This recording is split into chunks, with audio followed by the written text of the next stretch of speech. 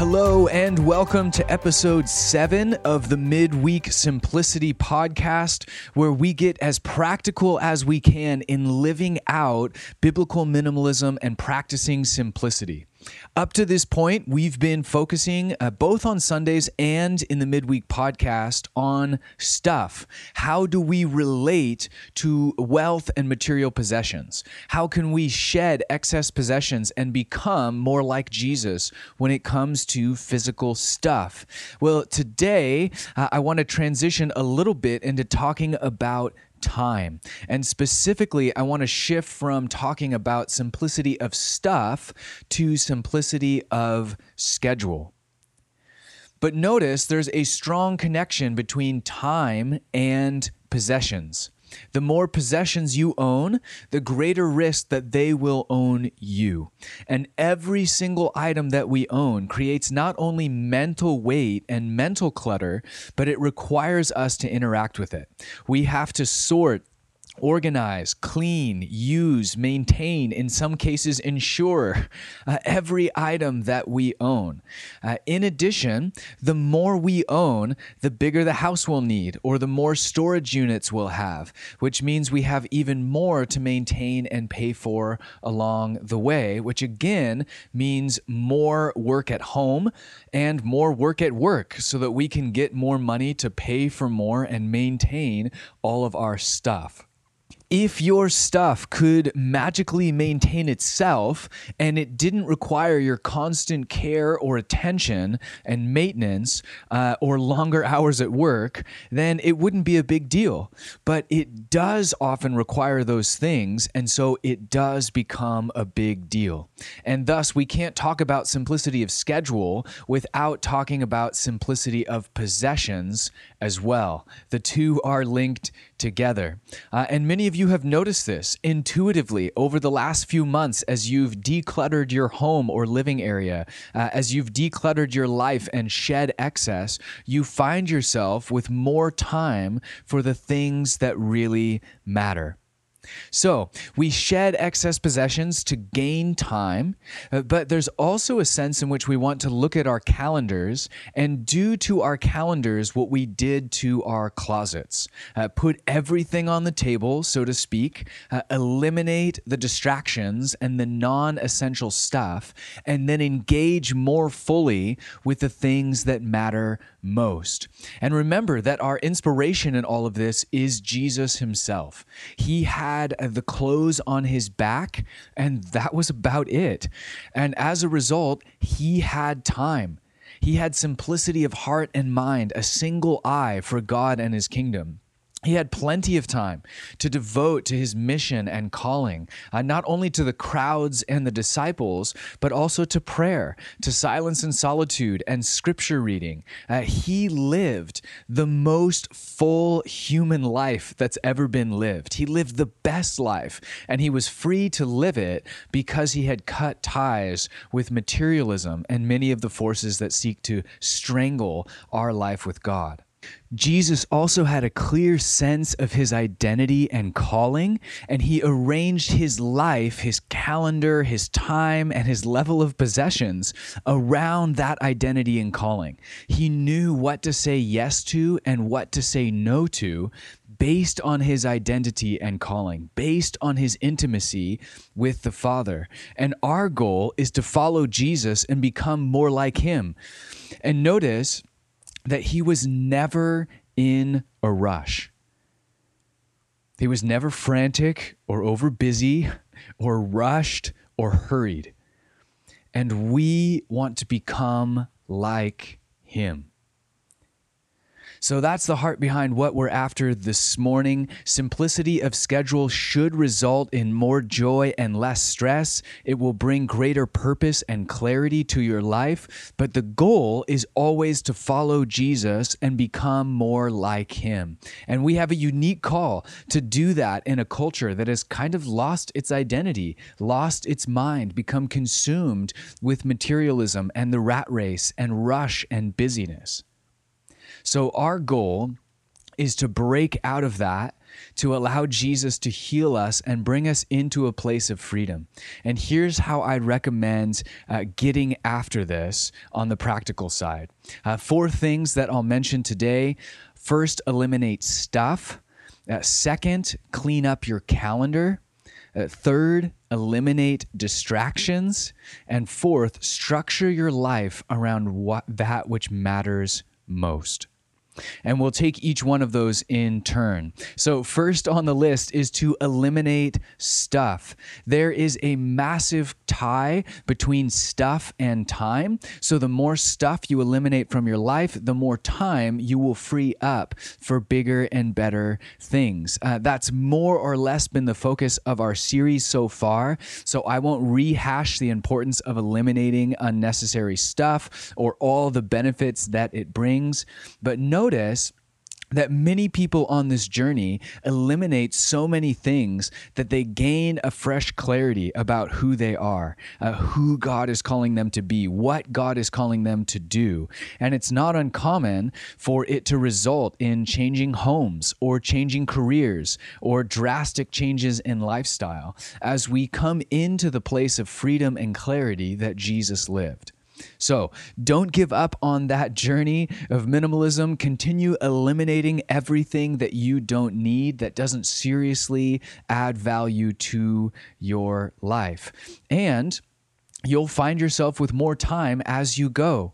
One of the problems or pitfalls of middle-class American life is that we can afford to bring things home that we can't afford to take care of.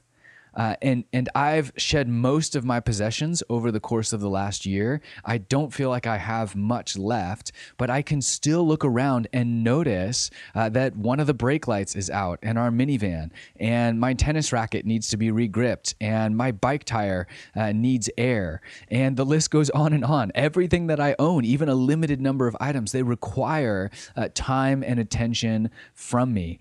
And too many of us honestly arrive at this place where we throw our hands up and say, forget it. Like, I don't have time.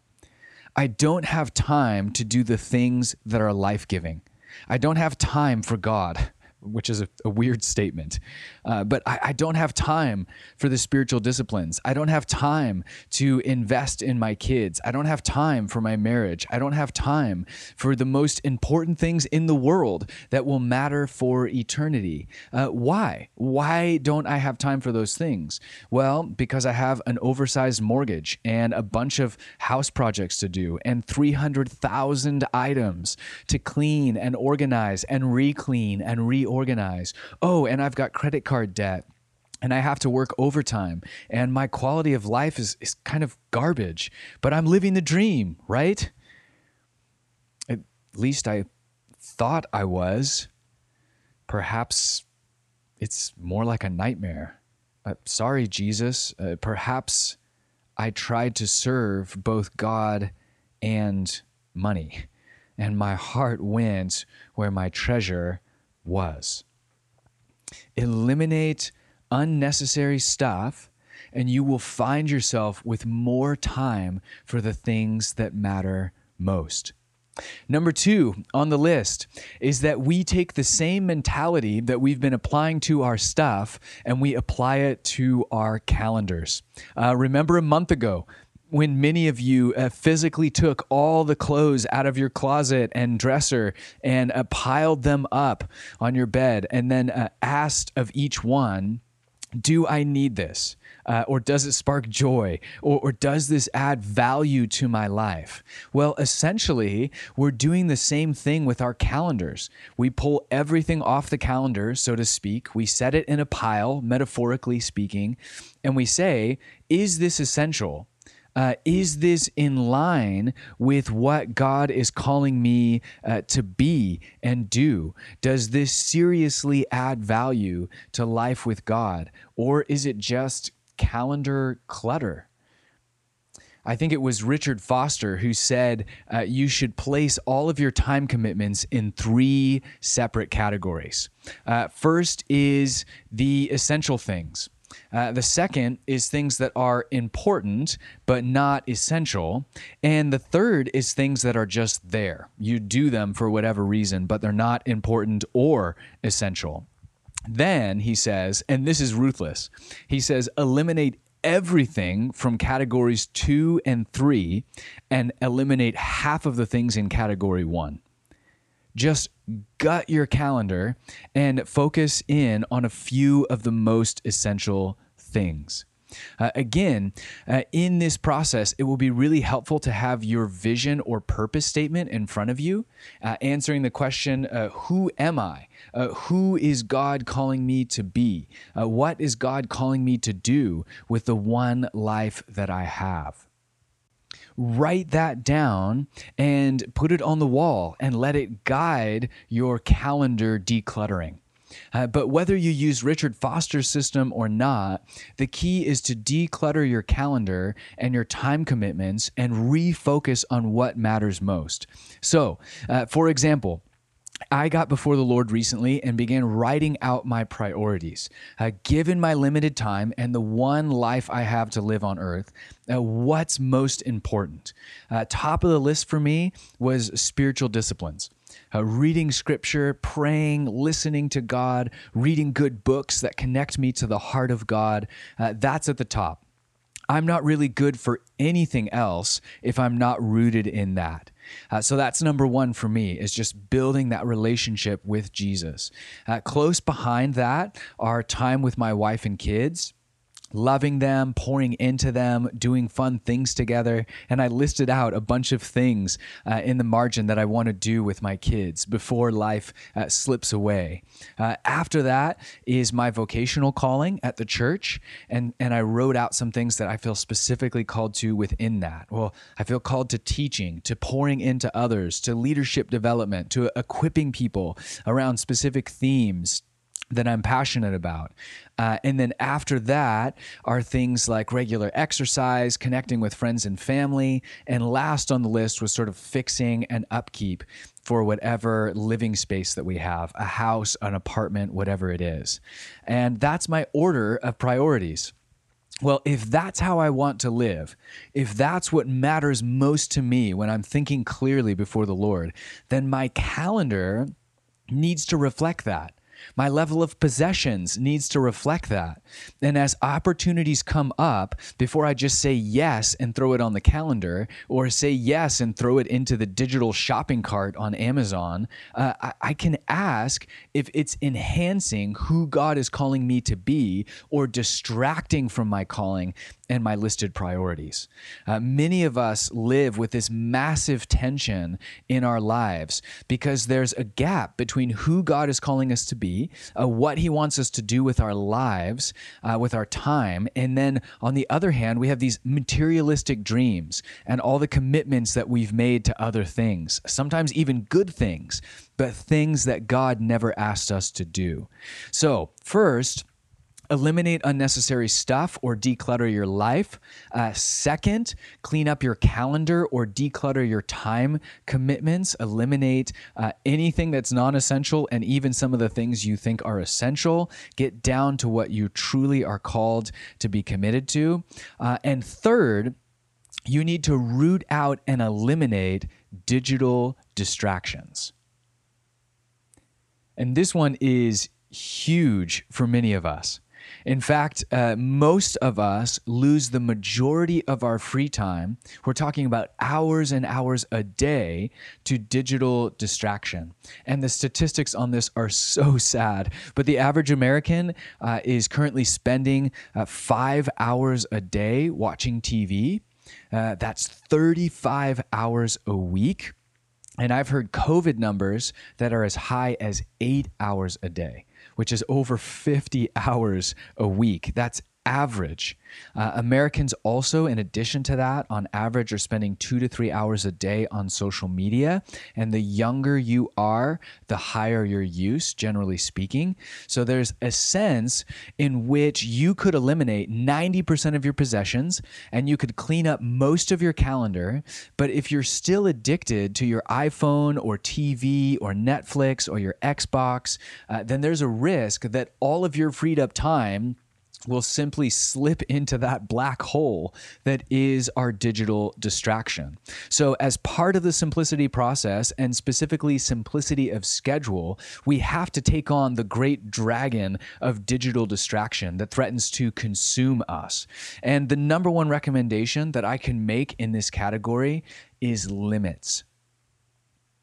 TV and Netflix and Amazon and Facebook and Instagram and Snapchat and 1,000 others are designed to grab your attention and hold it as long as possible. Those devices and apps will not limit themselves.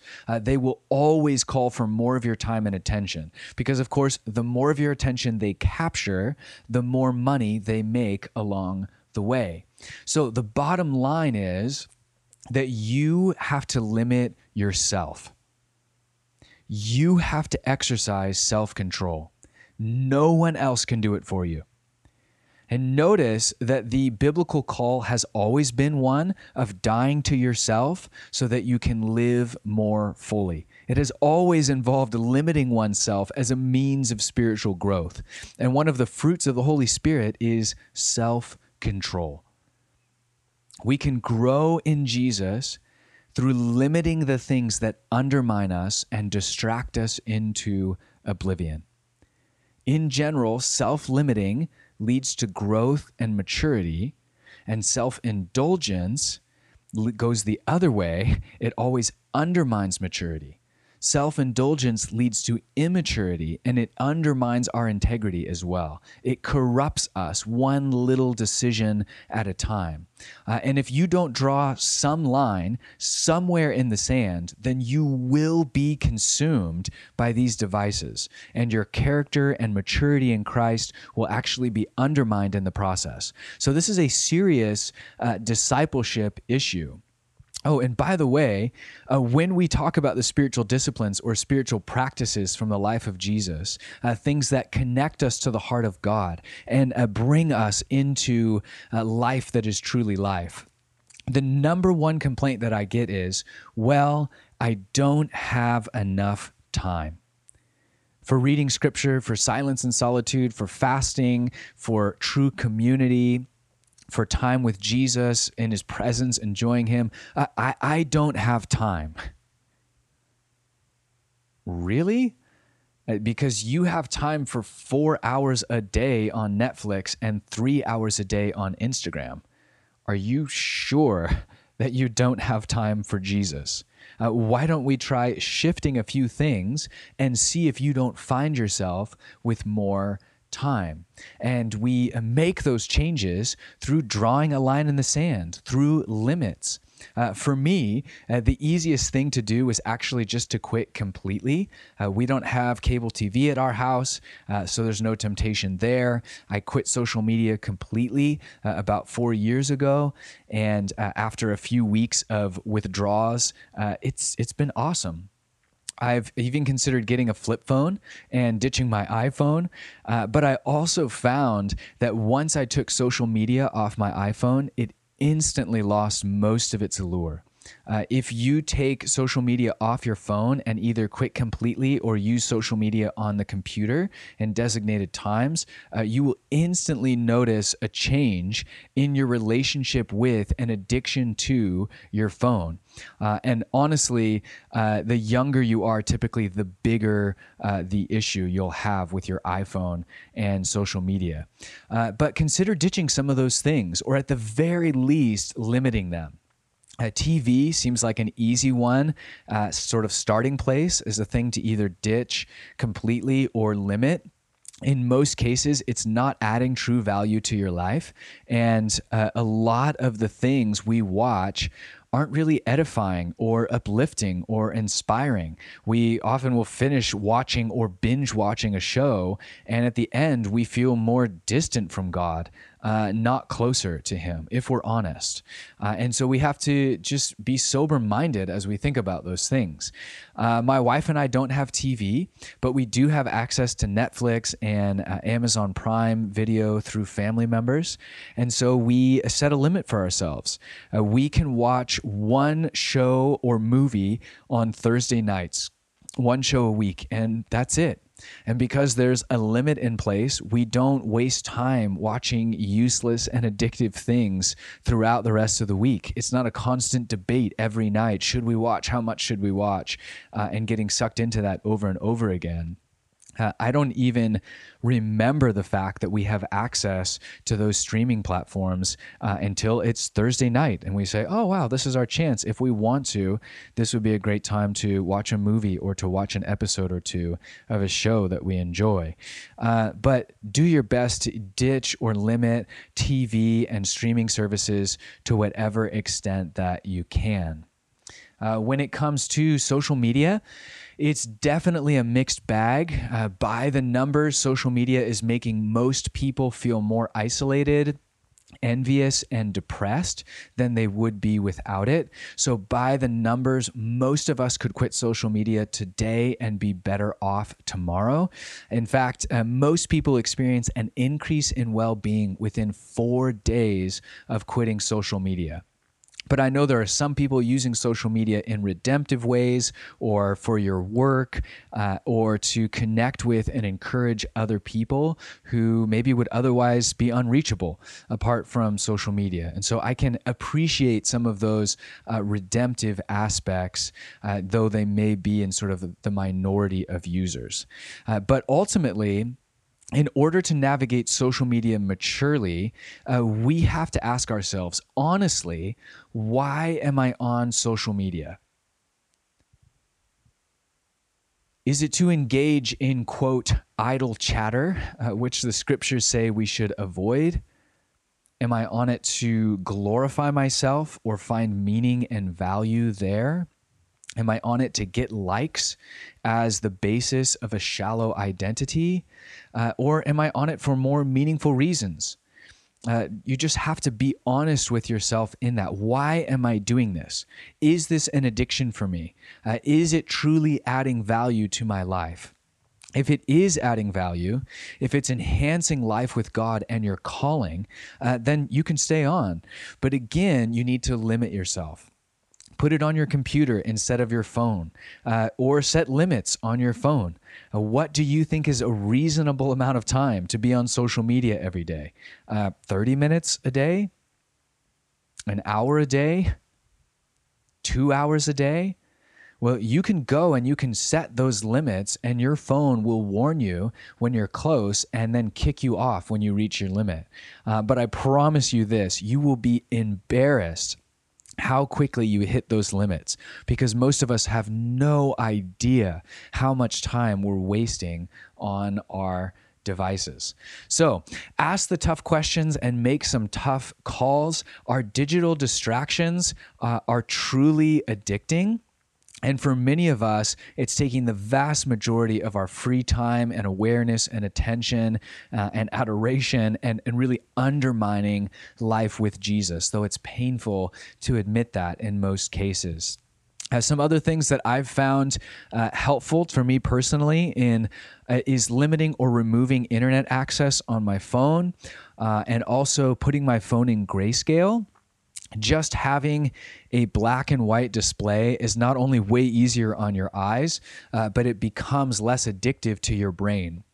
And you'll have to look that up on your phone and figure out how to set those limits or how to switch your phone to grayscale. But on my iPhone, I just hit the side button on my phone 3 times and it switches to grayscale, and I can hit it another 3 times and it goes back to color.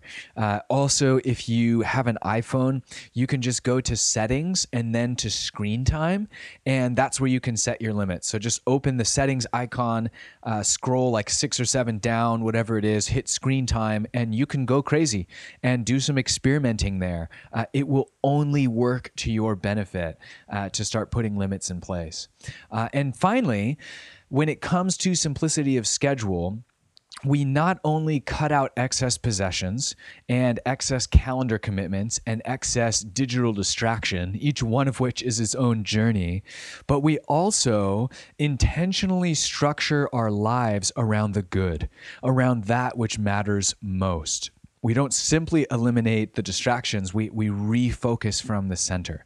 We'll chat next episode about the Sabbath, but structuring our lives around the Sabbath day and making it a day of rest and restoration in God's presence, free of digital distraction, has been life-changing for our family. And again, we have a hard limit around that day, and we hold each other accountable. We prioritize the Sabbath and make it happen. If we can't get life's requirements done in 6 days, then it means we're committed to too many things. And the Sabbath stays, and something else has to go. But you can go beyond that and beyond the practice of Sabbath and schedule in other practices as well. If we're honest, most of us don't consistently read scripture or enjoy silence and solitude or take time to listen and journal before the Lord or even fast or engage in physical exercise or other things that we truly want to do because it's not on our calendar. It might be a priority or a desire in your heart, but if it's not on your calendar, it's probably not going to happen. So experiment with that as well. Put silence and solitude on your calendar, or times of prayer, or exercise, or Bible reading. If it's on the calendar and your life is structured around your priorities, then it empowers you to say no to other things. No, I can't get on social media right now. I have something better on the calendar. No, I can't commit to that volunteer job. I have silence and solitude Wednesday mornings. No, I can't go do that right now. I've scheduled time with Jesus, reading, listening, journaling, whatever it is for you. These things don't spontaneously happen, especially in a world where our iPhones are constantly screaming at us to be picked up, and we don't know how to tell them no. I could give you an extra 5 hours of free time a day, but if nothing's on the calendar, then in all reality, it will probably just get absorbed with the same time-wasting activities that we're already engaging in. But ultimately, we have to recognize that we have one life to live. This is it. And what we do in this life is going to echo into eternity. How we live this life is going to affect our experience of eternity. Do we really want to waste it on Netflix? Do we really want to waste it on video games or social media or the 300,000 items that fill the average American home? I don't. I want to live a life of meaning and substance for the kingdom of God. I want to walk in step with the Spirit. I want to know when I reach the end that I lived with my eyes wide open, that I lived as God was calling me to live. And I want to stand before Him and hear, "Well done, good and faithful Instagrammer. You got more likes than any of your peers." No. "Well done, good and faithful servant. You heard my call. You died to yourself. You have more waiting for you here than you could possibly imagine." Let's commit together to eliminating hurry from our lives. Let's commit to living for the things that matter most. Let's commit to less things, but better things. Let's live full lives in the kingdom of God right here and right now.